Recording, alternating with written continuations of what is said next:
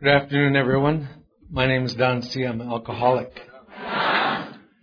And I was born into the Turtle Clan on my mother's side. I was born into the Coyote Clan on my father's side, and I'm a member of the Mohican Nation.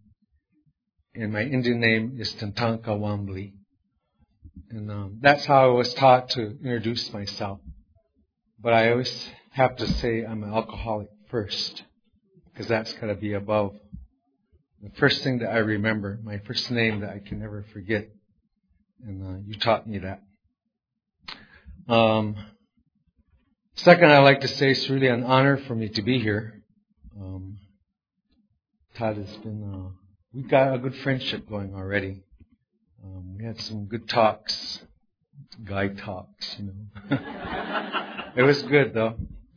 And no more got off the plane. We had right over to Doug's place and had probably my favorite food, chili and cornbread. And it was the best chili I've had in a long time. And I think I had about 3 bowls. I was trying to be really subtle as I went back to fill it up. But he said, make yourself to home. So I did. And that was really good. So I want to thank Judy and the committee for asking me to come here. And it's actually just what I needed. A day full of AA. That was really, really nice. And such incredible speakers. Each one was really special. And I really liked Alatine. I like how her spirit was and her honesty and insights. You know, she's so young, and to have that wisdom, I was just really touched by her. I'm glad she got up here and shared. The thing I guess that I would start with is what you taught me. You say, you just share your experience, strength, and hope. And so that's what I will do up here. And maybe to share my story with this alcohol, I can probably easiest do it by sharing a story. And some of you know a man named Don P. out of Denver. He helped me a lot when I first got sober. And I'm quite sure it was he that I heard this story from. I connected to it so strong. I told him I was going to take that story because it really made me put things in perspective. And in this story, it talks about this boxing match that took place. And there was this arena. And in this arena, there were a lot of seats in there. And up in that ring, there was this one in the black trunks, and his name was Alcohol. And in the other corner was someone in the white trunks. And that was me. And like they do in a lot of sporting events, they put a little ribbon. They say that front row of seats, that's special. That's so your family can get the best view of what's going on. It's a special place that they can set. And so as that match started, there were a lot of people in that arena, it seemed like, and they had sectioned off that part. When my family came in there, they went and they sat right in that front row so they could see a good view of what was about to happen. So the referee got us both out there and got us together, and this referee explained the rules between me and this alcohol. And when the rules were done, we both agreed we knew what the rules were, and so we went back in our corner. So pretty soon that bell rung, and we come out and we started this fight, me and that alcohol. In the first round or two, it was all right. We danced around and boxed back and forth a little bit, and there was nothing too much happened. It was okay. So I come out there for about that third round, and kind of surprised me, but alcohol snuck in a lucky punch, and it just kind of stung a little bit. And I kind of jumped back, and the alcohol looked at me and he said, "Oh, that was just a lucky punch." And I looked at the alcohol, and I knew it probably was, because I had a lot of willpower and things like that. So the bell would ring, we'd sit down, and then out there a couple more rounds, and pretty soon the alcohol is punching harder. It's getting more lucky punches in. And each time it got that punch and kind of stung me a little bit, the alcohol said that was just a lucky punch. The alcohol says, you can whip me. And I looked the alcohol right in the eye and I said, I know I can. I knew that I could. But a round or so later, it got kind of boring, I guess, and pretty soon all the people, they started to leave. They just were walking out of it. But I was focused on the alcohol because my family was there watching, you know. I had to do a good job there. So we got out there, and then pretty soon that alcohol was punching faster, harder. And then pretty soon I noticed everybody was gone. And when I come back and I sit down in that corner, and after the bell rung, my son come up there. And he said to me, he said, Dad, he said, let's go. He said, you're not winning. We need to go. And I looked at him and I said to him, just one more round. You watch this one. I'll show you. I'll do it this time. So that bell rung, we went out there, and right away alcohol started really punching hard. And it kept telling me it was a lucky punch, you can whip me. And I knew inside me I had this feeling. And I knew that I could whip that alcohol, but it was stinging pretty bad by now.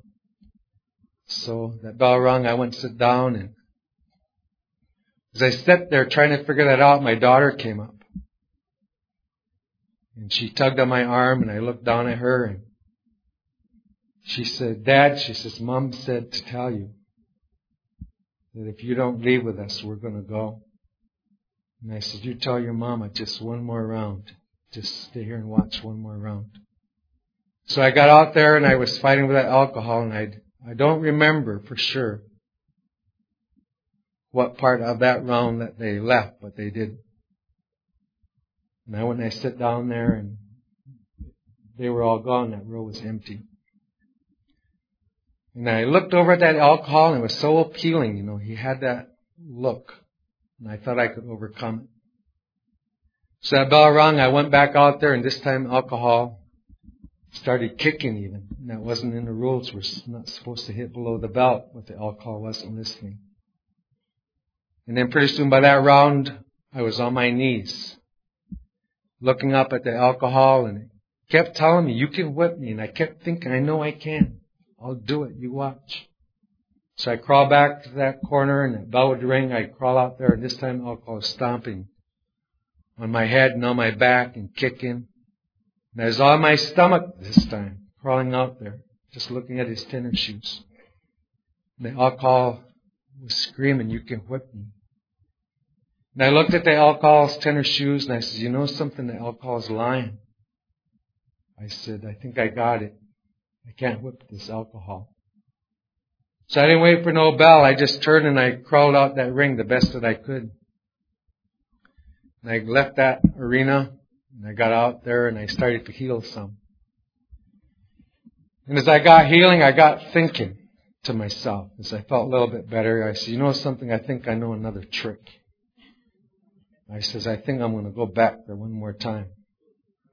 So I walked back there the next day, and I walked in that arena, and their alcohol is standing up in the corner with this box of matches around that rope. And I said, alcohol, I said, I'm back. And the alcohol looked at me, and I said, yes, I knew you would be, because you think you can whip me. So I went right in that arena right away. And it wasn't like a 10-round fight this time. It was right away. It happened right away. First punch down on my stomach. The alcohol would just keep kicking and that. So I looked at his tennis shoes once more. And I crawled out of that arena. And I healed some more. Then I got thinking, I said, I think I know another trick. I'm going to go back in there one more time.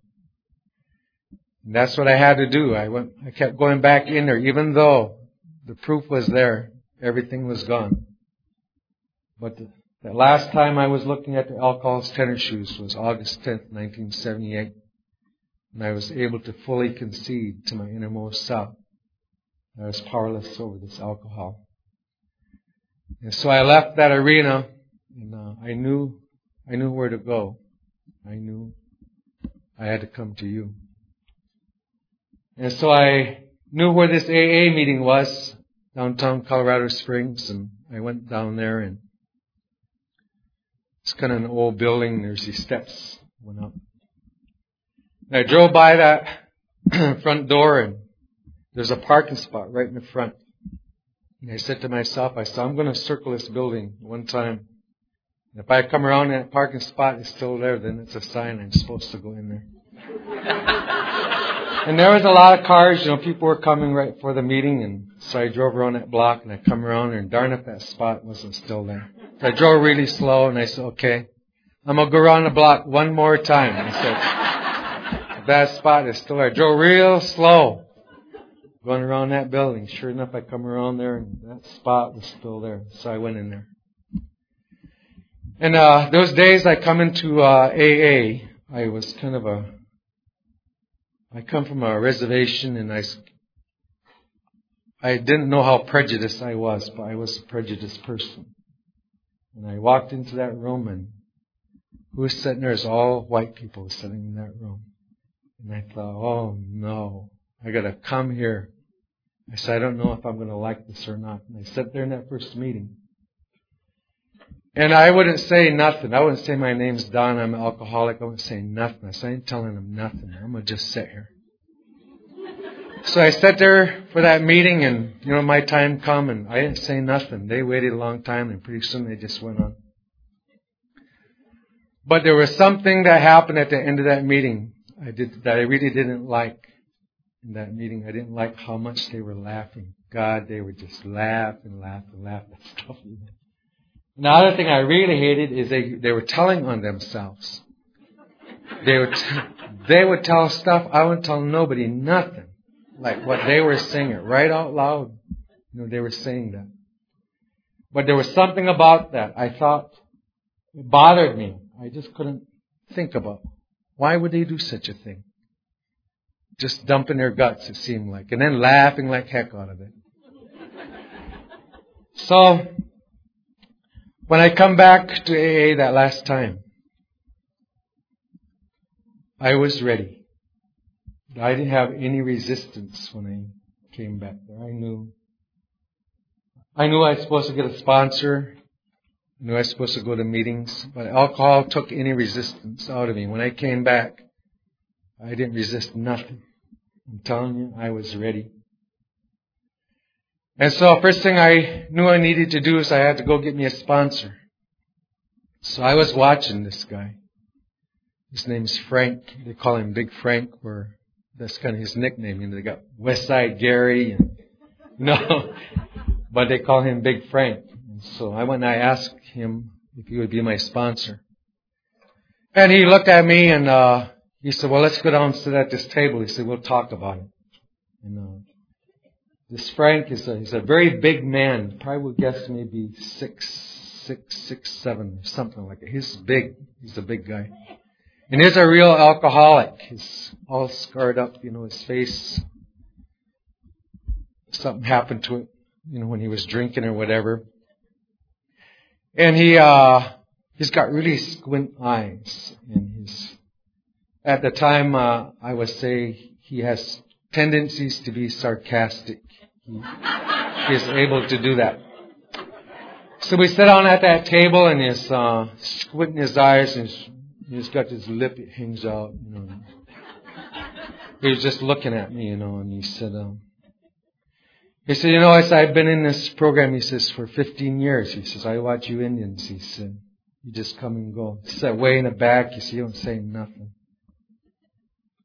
He says, something, I don't know what it is, he said, but most of you guys don't make it. He said, I never seen a sober Indian, actually. He said, a couple of months like that, maybe. But he said, I don't know what it is, he says. There's something wrong with you guys. And you know how you ever have, like when you're a kid, you'd have a little puppy, and you'd tease that puppy, you'd rub its face like that, and rub its face like that, rub it some more, and then that puppy starts to growl. That's how I felt he was doing. You guys don't make it. You guys don't make it. And I remember he was doing that, and I sat across that table, and inside of my mind, I looked at him and I thought, I'll show you, you white son of a bitch. I'll make it. I'll show you.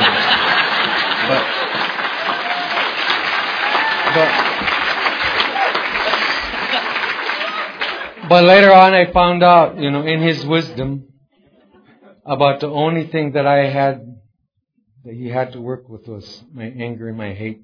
I didn't have compassion or understanding. I didn't have none of that. And so he used what I had a lot of. And he made me mad. He kept me mad at him. I was trying to show him, But he knew how to do that. But then he said, this program, that Alcoholics Anonymous program, he says, it's out of a book. And then he opened up that book and he showed me how many pages was 164 pages. He said, this is what the program is. And he says, what you're to do if you're to work with me, he said, you will bet your life. You will bet your life that if you do what's in these 164 pages, he said, you will never have to drink again. This program is about dying sober. And I'd never heard that before. He said, this program isn't about slipping. It isn't about that. He said, this program is about never having to drink again.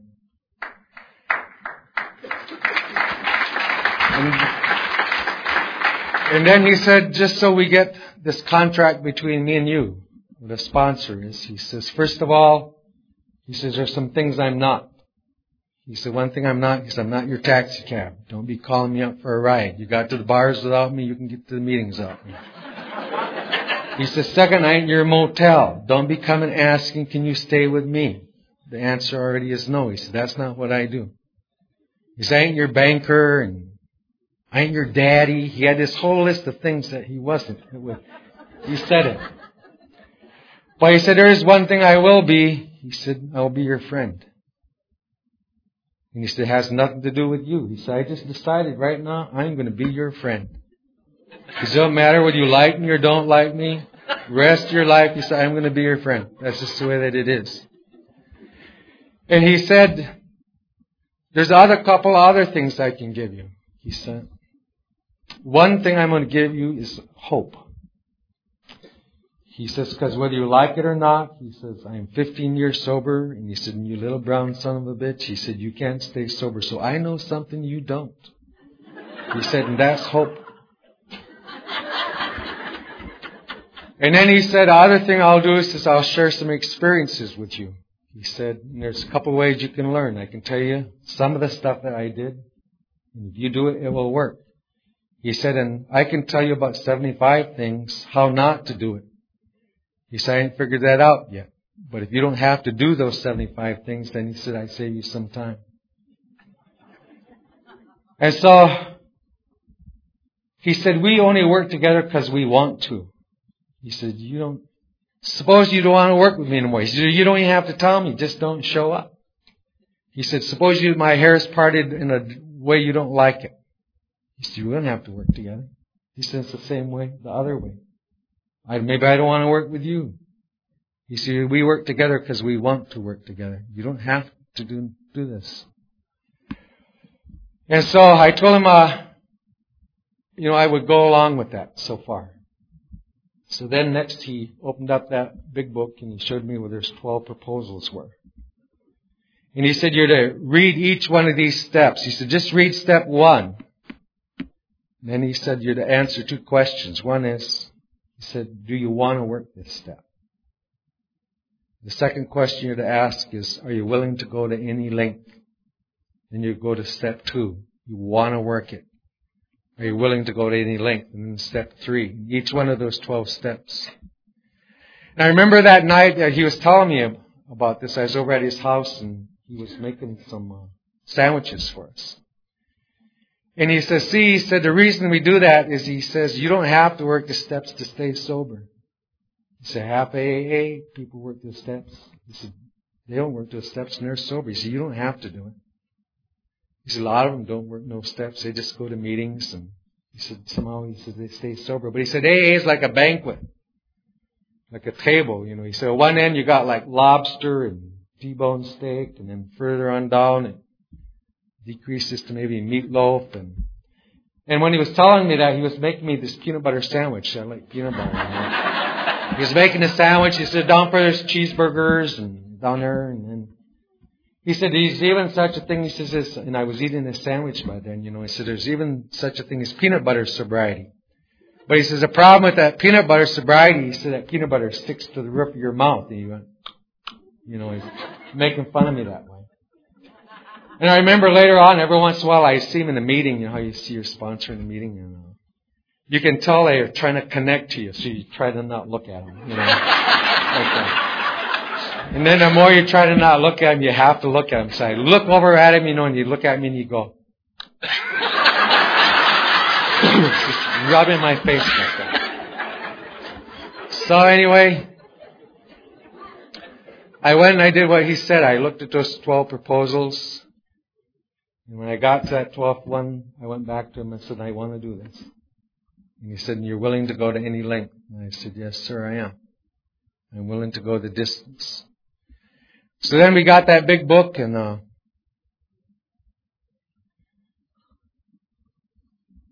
I had read that book before. But before, it was the most boring book I ever read in my whole life. There was talk about these instructions are in the big book. I could never find those darn instructions in there anywhere. I thought there's like a page that says instructions, but I found out it wasn't there.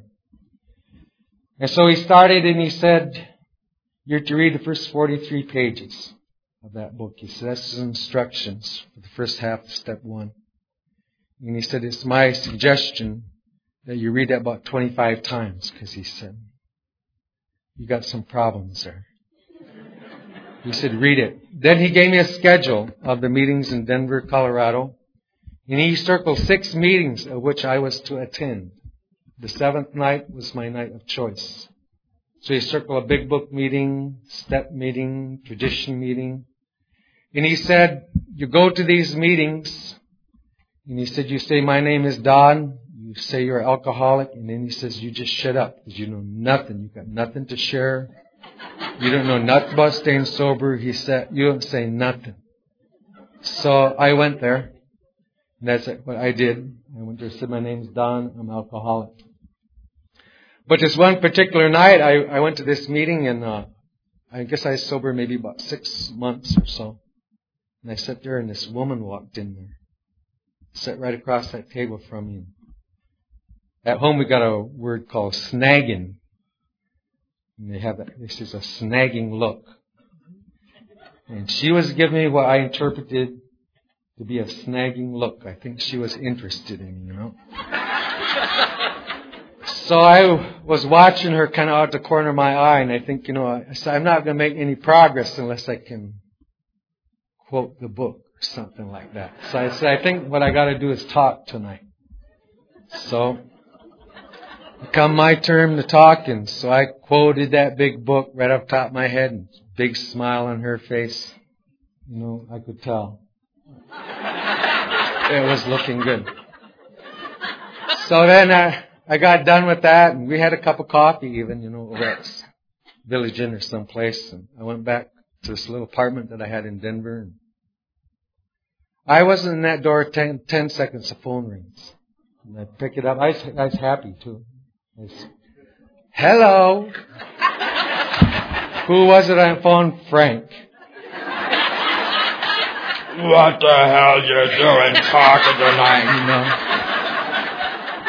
Sponsors are like the original internet. They're everywhere. So I got caught.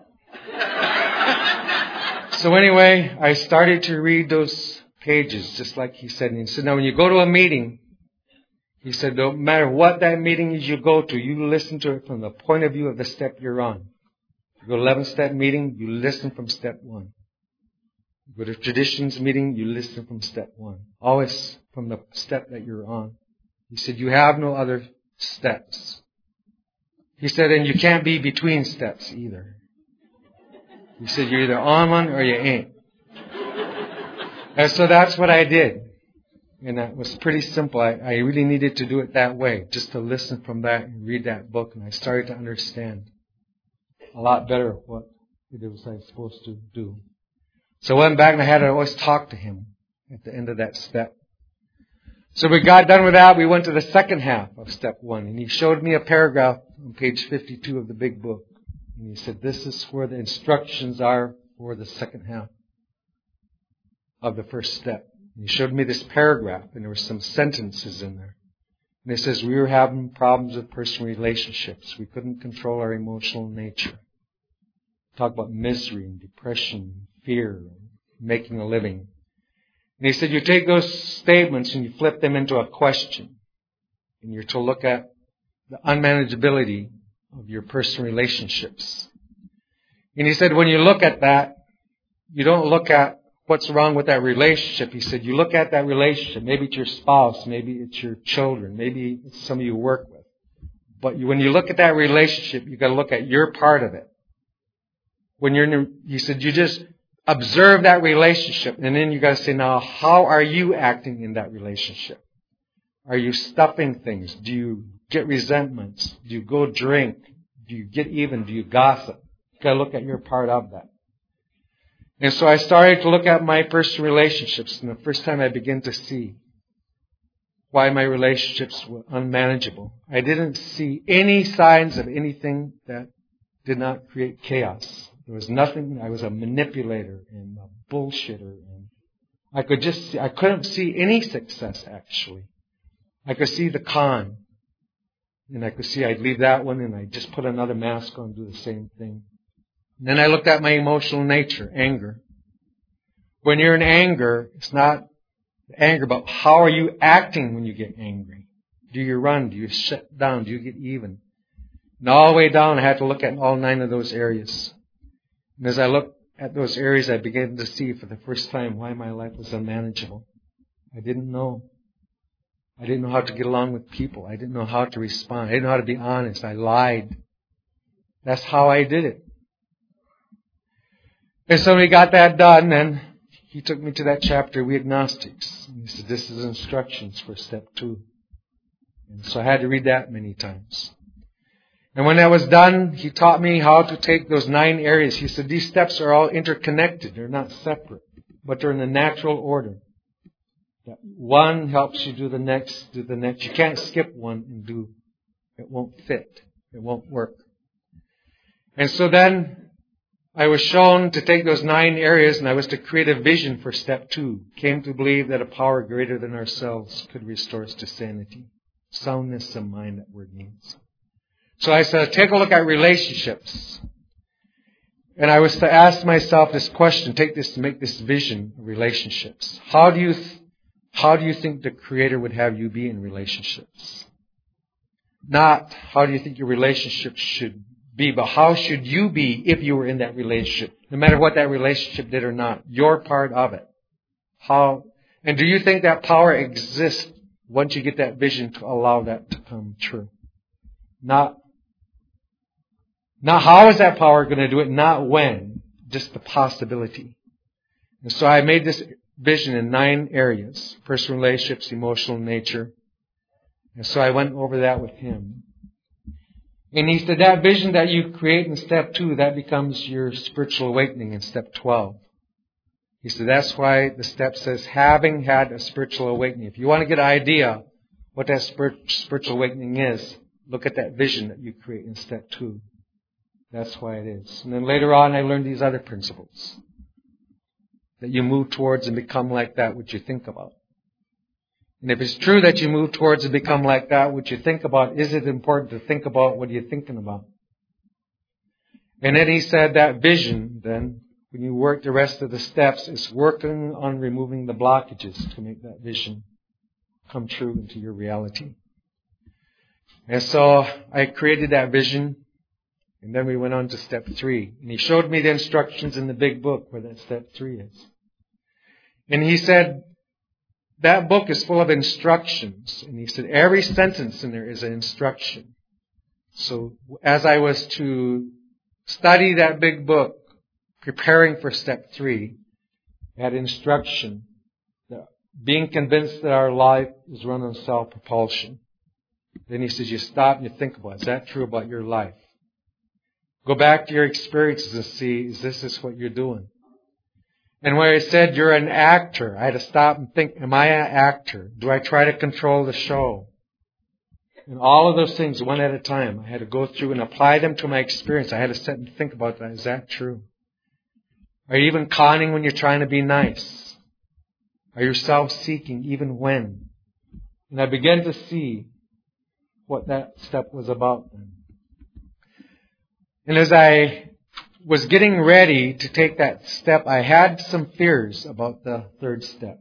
And whoever's wisdom it was to put that God as you understand Him in there, I thank God that those words were in there, because I don't know if I could have stayed. I was raised on a reservation, and I had a lot of different perceptions about God. I was raised by my grandpa. He's kind of a traditional man, but they had these reservation schools, and they had mission schools. They used to come there all the time, the missionaries. They would come there. We only had like 2 buildings there that would be one church or the other. And so what they always offered was like food and clothing. That seemed to be a thing that they did when the missionaries came there. And so, but what they always did is they wouldn't give you the food or clothing first. They'd make you go to church first, and then you get the food and the clothing. So one church would come in there, and then you'd be going like this. We taught how to do that, and then we would eat, and then pretty soon they'd run out of money, and the next one would come in there, and then you'd be going like this, and then you could eat. And sometimes they'd have the schools, you have to go to the religious schools. And when you're a little kid, you grow up. I remember for a while I went to this Catholic school. The missionaries that came up there. And it's hard to imagine, like when you're really little, what a nun looks like. They're huge. In the way that they dress, and they got those wire glasses, and they... Why? And then, like sometimes in front of them, we speak our own language when we want to talk about them, in our own native. You get hit with a ruler, if you spoke like that. My perception that I remember, it was quite an experience, And the thing that really mixed me up is like, first, these missionaries would be there, and they talk about heaven and hell, and you had to do certain things to get to heaven, certain things to go to hell. Well, they would leave. Well, then the next one would come in. Then they would say, well, if you belong to that group, you're going to hell. This is the group, you see, that gets you to heaven. Now, remember, they'd paint this picture of hell. I remember, these nuns, it's like they would say, you ever been burned with a match or a cigarette? Well, yeah. They say in hell, your whole body's going to burn, full of blisters. You're a little kid, you go, wow. They say, ever been thirsty? Well, there ain't no water in hell either. It could be full of blisters, and your body's going to be... And I remember they say, you want to see God? You go, oh yeah. But it's like you have the flames of hell licking your ass, going, oh, I better see God. So then by the time I got here, that's why that sentence was important. It was God as you understand Him. Because if I had used that one, I don't know if I make it. So I was kind of arguing with myself, trying to get convinced about this third step. And I was in a meeting one time, I heard this guy tell his story. And I don't know why, it just clicked for me. And this is what made me want to take the third step and be willing to go to any length. But he told his story. He said there's 4 frogs sitting on a log in a pond. And he said one of those frogs made a decision to jump in the water. And he says, how many frogs was left on that log? Of course, I said 3. He said, no, there's 4. He said the difference when you take that third step is when that frog decides to turn its will and its life over to the care of the Creator, God. He said what God does is He makes that frog orange. That's the difference. 3 green frogs, 1 frog made a decision, now it's an orange frog. He said that's the difference. It ain't done nothing, just made a decision. But he said you hear a lot of times in a program where, I turned my will over and then I took it back. And I turned it over and I took it back. And turned it over, took it back, turned it over, took it back, He said that's not how that step is about. He said once you become an orange frog, it's a done deal. He said what happens if you become an orange frog on Monday and you get angry on Wednesday? He said you're just a pissed off orange frog. He said, what happens on Saturday if you go get drunk? You're a drunk orange frog. And where my mind was, I understood that perfectly. And I went over to Frank and I told him I want to become one of the orange frogs. But anyway, we sat there that night. We went through those instructions, every one of them, every sentence. He asked me to share my experience with him because he wanted to know if I knew how. Because he said that book is about me. As an alcoholic, I needed to understand how to recover. And so we went through that, and then me and that old man, we got on our knees in his living room, and we each held that big book. Held hands with that guy, too, I did. And he read that third step prayer, and I read that third step prayer. And I know it was a good prayer because he had a cat. You know, cats are very smart. They're very powerful. Cats are spiritual animals to me. And cats have always known I don't like them. And I know that. We have this relationship. But his cat, after I took that third step, it can run down the stairs, jump right on my lap, and start rubbing its body against me like this. And I knew something was going on there. That was like a sign. And so when we got done, I asked Frank, I said, well, now what? And he reached behind his chair and he pulled out a legal pad and a ruler and a pencil. And by the time I was done, I was writing inventory. And he showed me how to write a 5-column resentment inventory, 4-column fear inventory, and 11-column sex inventory. And so he showed me how to do that. And so I started into that. I had examples from my experience on how to write them. And I wrote that inventory. When it was done, I knew it was good. And he especially warned me about dark crannies. He says, that's your secrets. That's that stuff you don't want no one to know. He said, you got to tell that. Everything. And so I wrote that inventory and I sat on it for a while. But this one Saturday, it started in the afternoon, I remember. I knew I was going to either read that to someone or go drink. You know how you get that restless? You know that one? You can, in your mind, says, I think I'll go there and get a pack of cigarettes, or I'll go there and get a Pepsi. I could just see that insanity thinking. It was setting in. It was coming on strong. And I knew I either read that night or I was going to go drink. So, in the early afternoon, I called up Frank and I called her and his wife told me they just took him to the hospital. He had to go there. So I kind of panicked. So I called this other guy that I knew and that I trusted. And he wasn't home. He didn't answer. So there's this other guy. I call him. And you know, when you're new in the program, you can't you don't know how to call somebody you don't know very well and say, I want to do a 5th step, you know. So I'm dancing around with words, but this man was sober long enough to understand what was going on. And he said, do you need to do 5th step? And I said, yeah. I said, man, I do. And he said, so I'll put the coffee on. He says, come on over. So I went over there. And so I had my little book. And so he read the instructions for the 5th step to me.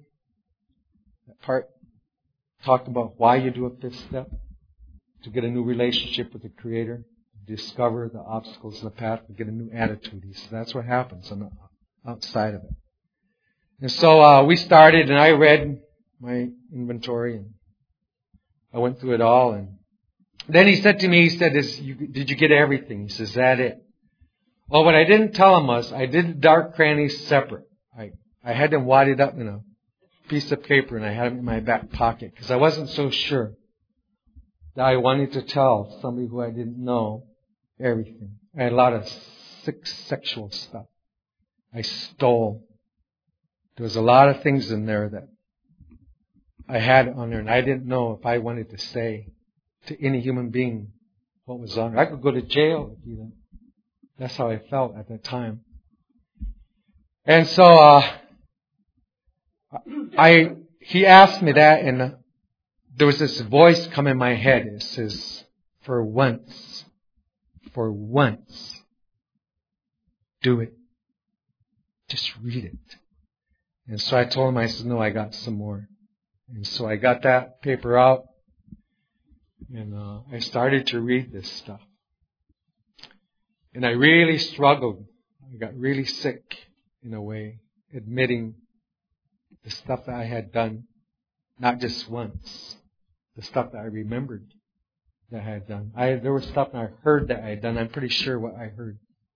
A lot of that was probably true. But I got through that. There's dark crannies, and it was done. There was nothing to my knowledge I withheld. I told it all. And so when I was done, he said, you go home, and he says in the instructions, it says you take this book and you thank God from the bottom of your heart that you know Him better. So he showed me the instructions, and then to do the review of the first 5 proposals. He said, I'll sit by the phone. And if there's something you missed that you see, he said, you just call me.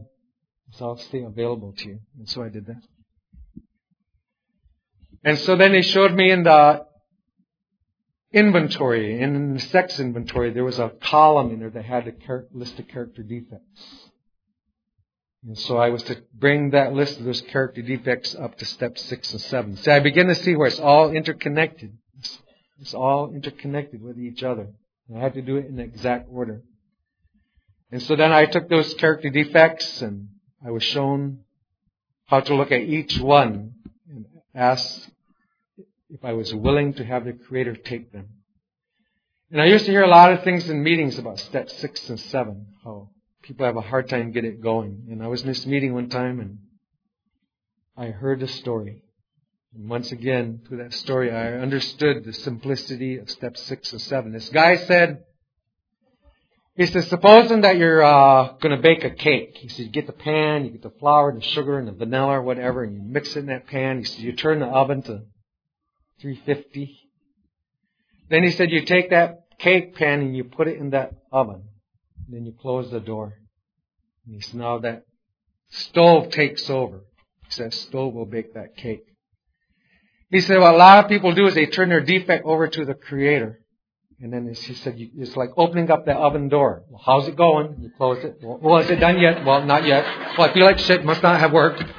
He said that you gotta leave it in there. Let the Creator bake you. He said, you turn it over and you quit peeking. And I understood what that said. And I began to also understand in step 6 and 7 is that when that thing changes, there's a period of time. I learned this from the elders. The elders said, there's a principle that the whole universe works under. And it's under the principle it talks about conflict precedes clarity. In order for anything to grow or change, it must struggle to do so first. And when that struggling takes place in steps 6 and 7, it means it's working. It doesn't mean it's not working. So I begin to understand that very struggle was a spiritual process. It was taking me from the conflict into the clarity. And I begin to see it after a little while. So then I went on, I had my list of amends that I got out of the inventory. And I took it to step 8. And the way I was taught, they said you can look at every one of those, in step 8, every one of those names. And you need to become willing to make amends. The sorting out isn't done till step 9. That one where if you made this amend, you'd hurt someone. And so I did that. I looked at that list, and then I don't know where I got the idea from, but when it come time to make the amends, I made them in 3 categories: simple, medium, and hard.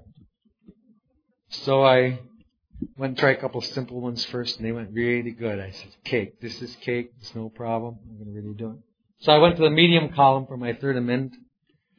And I was taught to write out my amends. So, because Frank said, you have a tendency to change your stories if it gets rough. The amends, so he had me circle every paragraph in the amends so I could see there's like a setup for the amend. Then the financial amend, there's like a closing. If you really look at it, it's kind of cool. About how to pray, how to prepare yourself. So I did that. So I wrote this amend out and I went to this person and I made this amend. I made an appointment. So I sat there and I read this amend to them, and this person looked at me and they said, is that it? I said, well, yeah. She said, that didn't have the shit you did. She said, there's a whole lot more. So I got I got really pissed off, So we got in a big fight. We started arguing. I'm trying to get sober and make this amend. And she said, you're dishonest and well, fuck yours. And so I went back to the Frank, he just shook his head. So I had to go back like making amends for making an amends. They're very humbling. There's like no mercy. Somehow, she knew I was coming back. And, but anyway, I went through and I made those amends. And he was very adamant that amends were made in person, wherever you can. And I remember there's some amends I didn't know where these people were. And he knew of a library of telephone directories in downtown Denver. They got like a library of cities all over.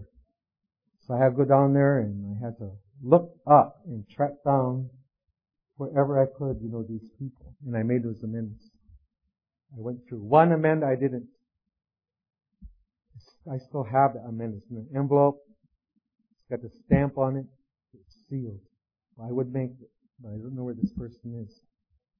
So I found out about the power of the amends. And then I got into step 10 and 11, those maintenance steps. And I was doing step 10 and 11 probably for a couple of years. And this is what I thought how you did step 10 and 11 out of the book. I thought you opened it up and you read that. I thought you read that, and I say, yeah, I'm doing my amends, but my life wasn't changing very much.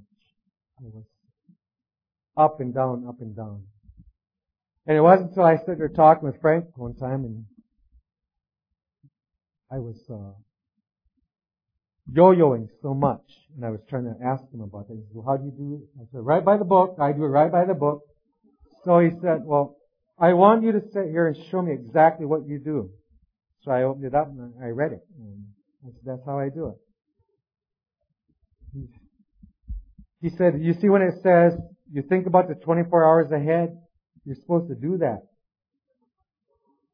Think about the 24 hours ahead. If your mind drops off to Saturday, you gotta go, whoops, bring it back to within the 24 hours. Then when it says you ask God to direct your thinking, he said, you mean you're supposed to pray. You're supposed to say, God, direct my thinking.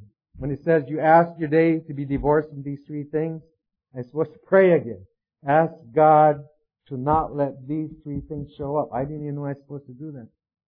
When I started to do that, it started to change again. I started to grow in effectiveness. And so as we went through that, always listening to the meetings from the point of view that I'm on. And I had to learn about that pause, when you're irritated or doubtful, pause. It takes I can understand that part where it says we alcoholics are undisciplined. I understood that. And the 10 step, I didn't know about pausing. Like if I get in a conflict with somebody, I don't think about pausing. I think like ripping their head off, telling them something, remembering what they did so I can throw one back. And this guy is a friend of mine. He made me a 10-step bracelet. And it was a copper bracelet, and I put it on my arm because I couldn't remember the pause. And on that bracelet was written, the first 5 seconds are golden. Because I learned this about myself. And that step, it talks about promptly doing things. There's an advantage to doing them promptly. The way my mind goes, if I get irritated or doubtful, if I don't handle it, like pause, say in the first 10 seconds, that would be just a little twig. In 30 seconds, it's a tree. I'm dealing with this, like my mind can just go all over the place. So I use that bracelet to help me to remember. And I remember when I was trying to be prompt, I get in a fight with somebody, and it'd be about 2 hours later, I look at my bracelet, and I say, remember you're supposed to pause? I just ripped him a new throat. It was too late. So I squeezed that bracelet harder, so the next time I get in a fight, when I remember it would be like right in the middle of it. And I go to hell with it. And I just keep on going with it. But that was progress. I was getting it back. But I remember when I got to the point where, where that feeling wells up when you're angry. I remember I could now bite my lip. It's like your thinking was going with it, but the lips weren't moving. And that was progress. But you feel like you're all stuffed up inside. But that was improvement. It was improvement because I wasn't used to, I didn't have the habit of recognizing when you're irritated or doubtful to pause. And so I practiced that, become effective on that, which I still do today. And then got into the step 12. And exactly what happened is that experience that I wrote in step 2 became my experience in step 12. I could start to see that show up as part of that vision. And the way that I was taught by him was I had to go through the steps every year. A lot of people don't. And all of that's okay. But I was taught to go through the steps every year. And he said, one of the reasons that you go through the steps every year is, he said, your ego works right on where you have your shit together. Right where you think you are hot. That's right where it works. And as I go through that, I begin to see that for me that's true. It must be my makeup or whatever it is. I always discover more obstacles that I didn't see the first time through. And so I go through and I do that. And so I have done that. I've continued to go that walk. When I was 4 years sober, I put a lot of effort into the steps were like magic for me. They were just magic for me. And so it wasn't something I had to do. I couldn't wait to do 11th step in the morning. I began to find that was the most significant thing I could do in the course of a day. It was not to be to work on time. It was to do that 11th step, do that morning meditation and the nightly review, the 13 questions. But when I was about 4 years sober, I was saying a period of about 30 days, it was like I had my rug of life. I had, my car, and I was being responsible, making car payments and showing up for work, and I was being responsible, and it was like something come grab this edge of the rug of my life, whatever, and it's just like it upset it, and just everything went to hell. I was in trouble in my relationship, and fighting with my boss, and I didn't want to do the 11th step, and I go to meetings, sucked. I just said to who said you could sponsor somebody? I was just so judgmental and irritable. And I thought I was going nuts. And, you get that fear you're headed for a drink. And so I went up to see my friend Johnny Looking-Cloud, the old Indian guy. He's sober a long time. And I went up to him and I said, I'm really in trouble. I said, whatever I had, it ain't there no more. I said, it's gone. I can't stand it. I said, I'm nuts. I said, I'm crazy. And always when I go to him, he whittles like on a piece of wood, He just waits till I'm done. So he said, how long are you sober? Exactly, he said. I told him 4 years. And he looked at me for a long time. He said, you're right where you're supposed to be. And you hate to hear that. It's like, this little saying like, God doesn't give you more than you can handle. Yes, He does. Some days He does. I'm telling you, that's a lie. Or take it one day at a time. Your life is falling apart. You take it one day at a time. I can't stand this, But then what he showed me, he said, the reason these are principles and why they work so well, he said, the whole universe, it runs by a set of principal laws and values. Every bird, every salmon, every tree, it all runs by those. He said, we human beings, we live on this Mother Earth. And he said, the tree goes in cycles. The salmon go in cycles. The geese go in cycles. He said, we too. We're just like them. He said, in a human being, we travel in a 4-year cycle. He said, like an oak tree. The oak tree is out there, looks dead. Then he said, all of a sudden this life force starts to flow in that oak tree. And when you look at it, it looks dead. But it isn't. Once that life force starts, then pretty soon that branch, as it starts to bud. He said, that's the first year in sobriety. Then the second year, he says, those buds unfold. Then you finally start to see a shape of who you are. You start to sense what this walk is about. Then he said, you come into your third year, and that's like a harvest year.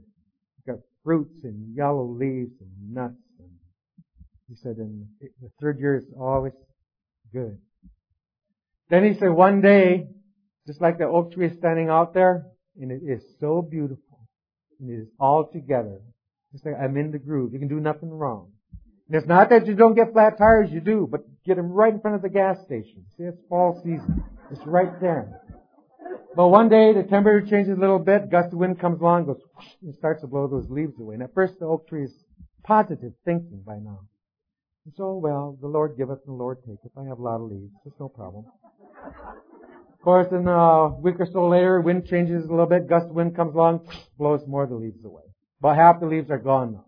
And he said this would be in sobriety too. Well, I just go to more meetings, I'll call my sponsor, and I read the book more. He says, and inside there you sense something is falling apart. And he says, so you're still trying to be positive, so you're trying to tell everybody, oh, it's okay, it's okay, I'm resisting, I'll bounce back. But inside by now, it's what you're thinking to yourself is shit. Because you know something is going on. And pretty soon all the leaves blow away. And he said that's a winter time of sobriety. It happens. He said it'll happen again 7 to 8. Happen again 11 to 12. Happen again 15 to 16. We go in a circle or a cycle. And he said what those leaves are, that's your beliefs. That's the things that you think are true. That's the things you figured out, gain confidence in, have faith in. And he said nature, in order to make the thing grow to its next thing, it always destroys the beauty of the fall. And it says the Creator causes your beliefs to shift. Then for that winter time, there's 3 questions that you cannot ask. One is, why am I? So you'll start to say, what's my purpose? What's my purpose, grasshopper, or whatever? You're trying to find it out. And the second thing you can't answer is, who am I? You say, I don't know who I am anymore. Remember? Then the third, you don't know where you're going. But he said, that's the way it is. So he showed me how to work the steps. 3 years, you work the steps like this. The 4th year, you work them a little bit different. He said, that 4th year, when you come into that steps, he said, you got to put everything on the altar. You got to put your sponsor on the altar.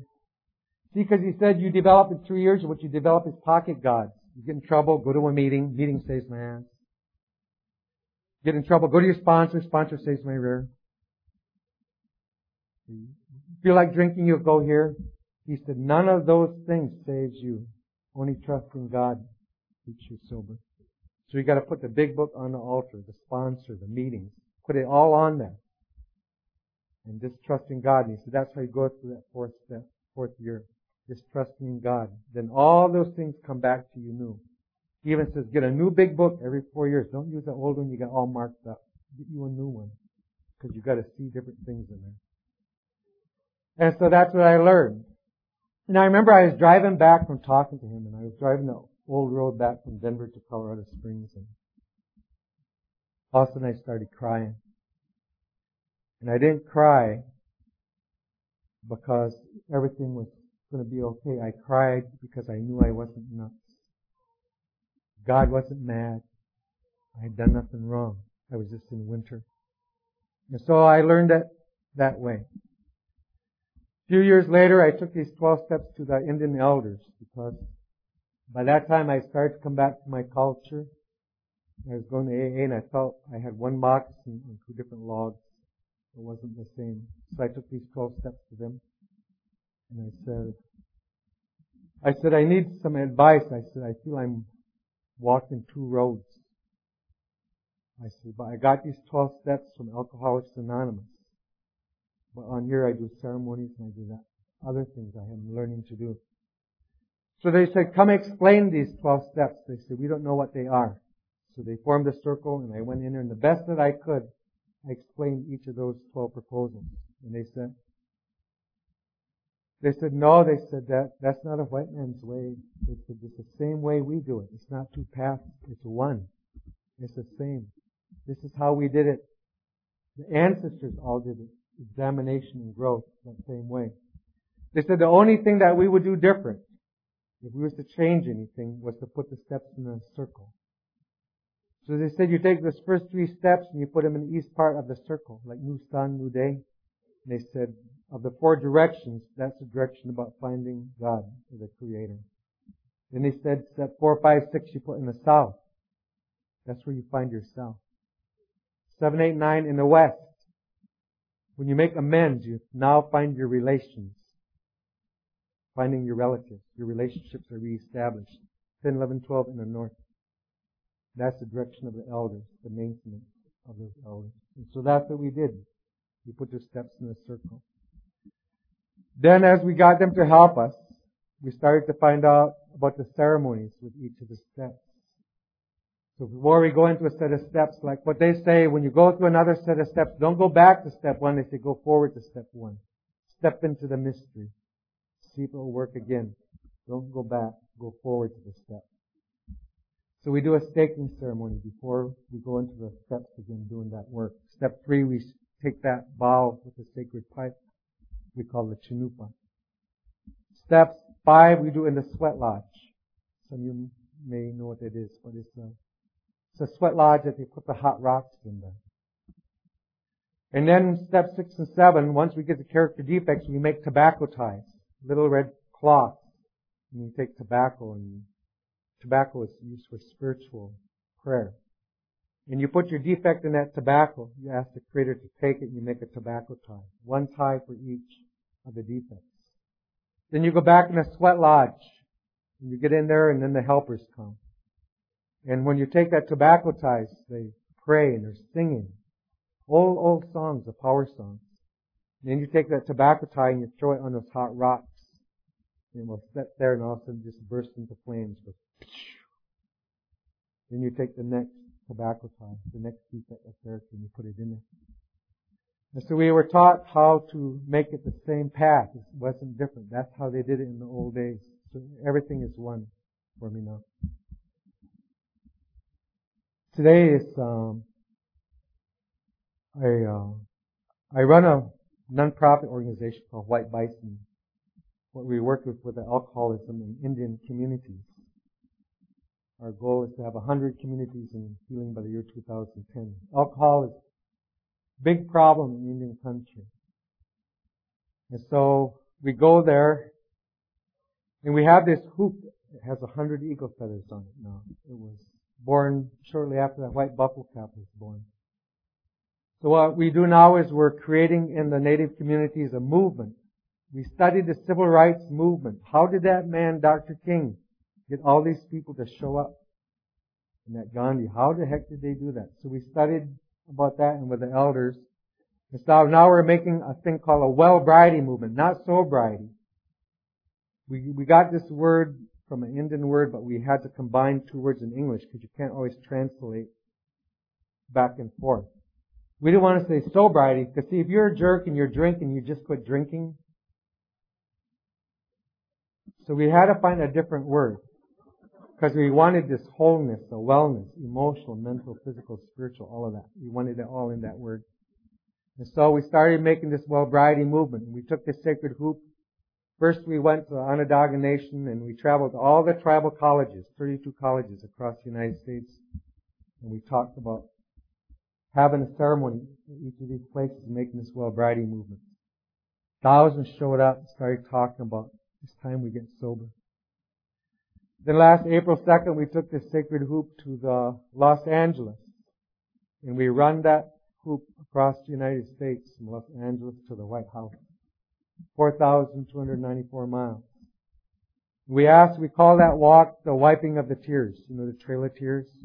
Because the elders said it's time to quit crying. You gotta wipe those tears.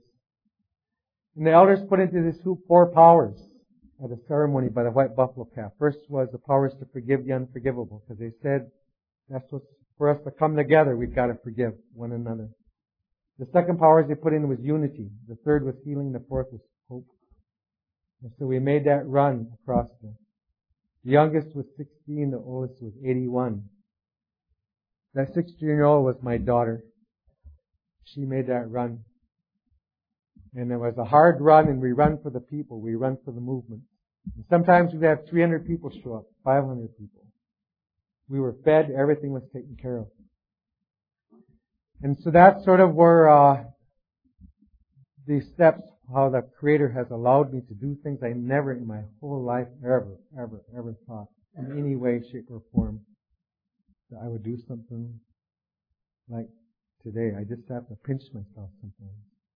Saying, wow, is this real? Is this really going on? But you told me it would.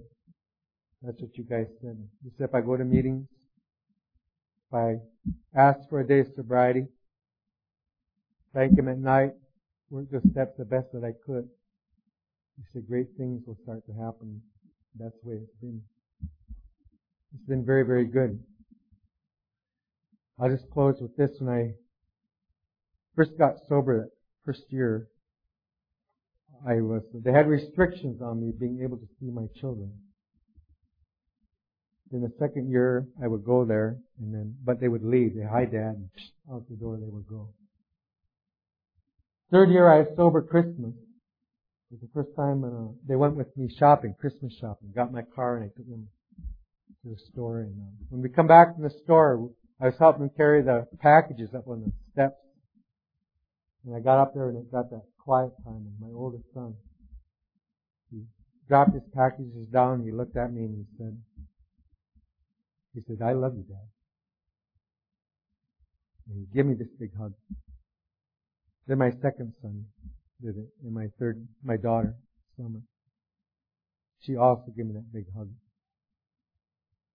And it took a long time to repair that. Even on that walk, my daughter, Terry, we had a lot of talks on that walk, laying in those tents at night. And we didn't stay in a hotel. We slept in the desert, all of that.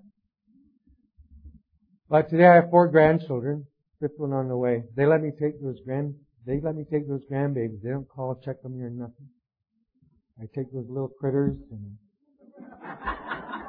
because I got one goal with my grandchildren, is I want to hear them say, this is what Grandpa said. That's what I want them to do. This is what Grandpa said, because you don't hear that too much anymore. And I remember the other day I was up there eating with him and his mom told him something. He said, Grandpa wouldn't like that. This is what Grandpa said. And that's the recovery. That's what I think like this is about. And so I just do it one day at a time. I feel like I'm walking in the minefield of miracles. It's just the way my life breaks. It's in the miracles. I just watch them happen all the time. Commonplace, normal, natural. I think if I were to choose the worst thing, my drinking, all that boxing matches, if I was all the list of the bad things that went on, if I was to choose the worst, I would pick the loneliness. You know that one? So you guys know. That's just so cool. You don't have to explain it. You know what I mean. That hole. What I found out through that was I was really looking for a contact with the Creator. That's what I was looking for. If I were to pick the best thing of all the gifts I've gotten from this program, it's the relationship that I have with Sankashala, the great mystery, my God. Common sense, practical. I never, even a second, a moment, for years have ever felt abandoned by God or God left. I don't live that kind of life. Doesn't matter what happened, what's going on, I never have that feeling God left. It doesn't happen. It's always there, no matter what. So that's the greatest gift that you give me. I remember one time when I was drinking, I went home to my own tribe. And I was drinking, doing some things I shouldn't have been doing, and they asked me to leave. And they said to me, they said, don't you ever come back here. You go. Sometime later, I end up with you. No matter what I did, you guys said, keep coming back. No matter what I did, you said, keep coming back. Keep coming back. So if I had to choose between my own tribe and you, I would pick you. Because you said, come back. You understood more than what they did. And so, that's what I do. I just make you my tribe. I have that feeling of belonging. It's like a clan, you know. I know I can come here total stranger. 3 hours we're friends.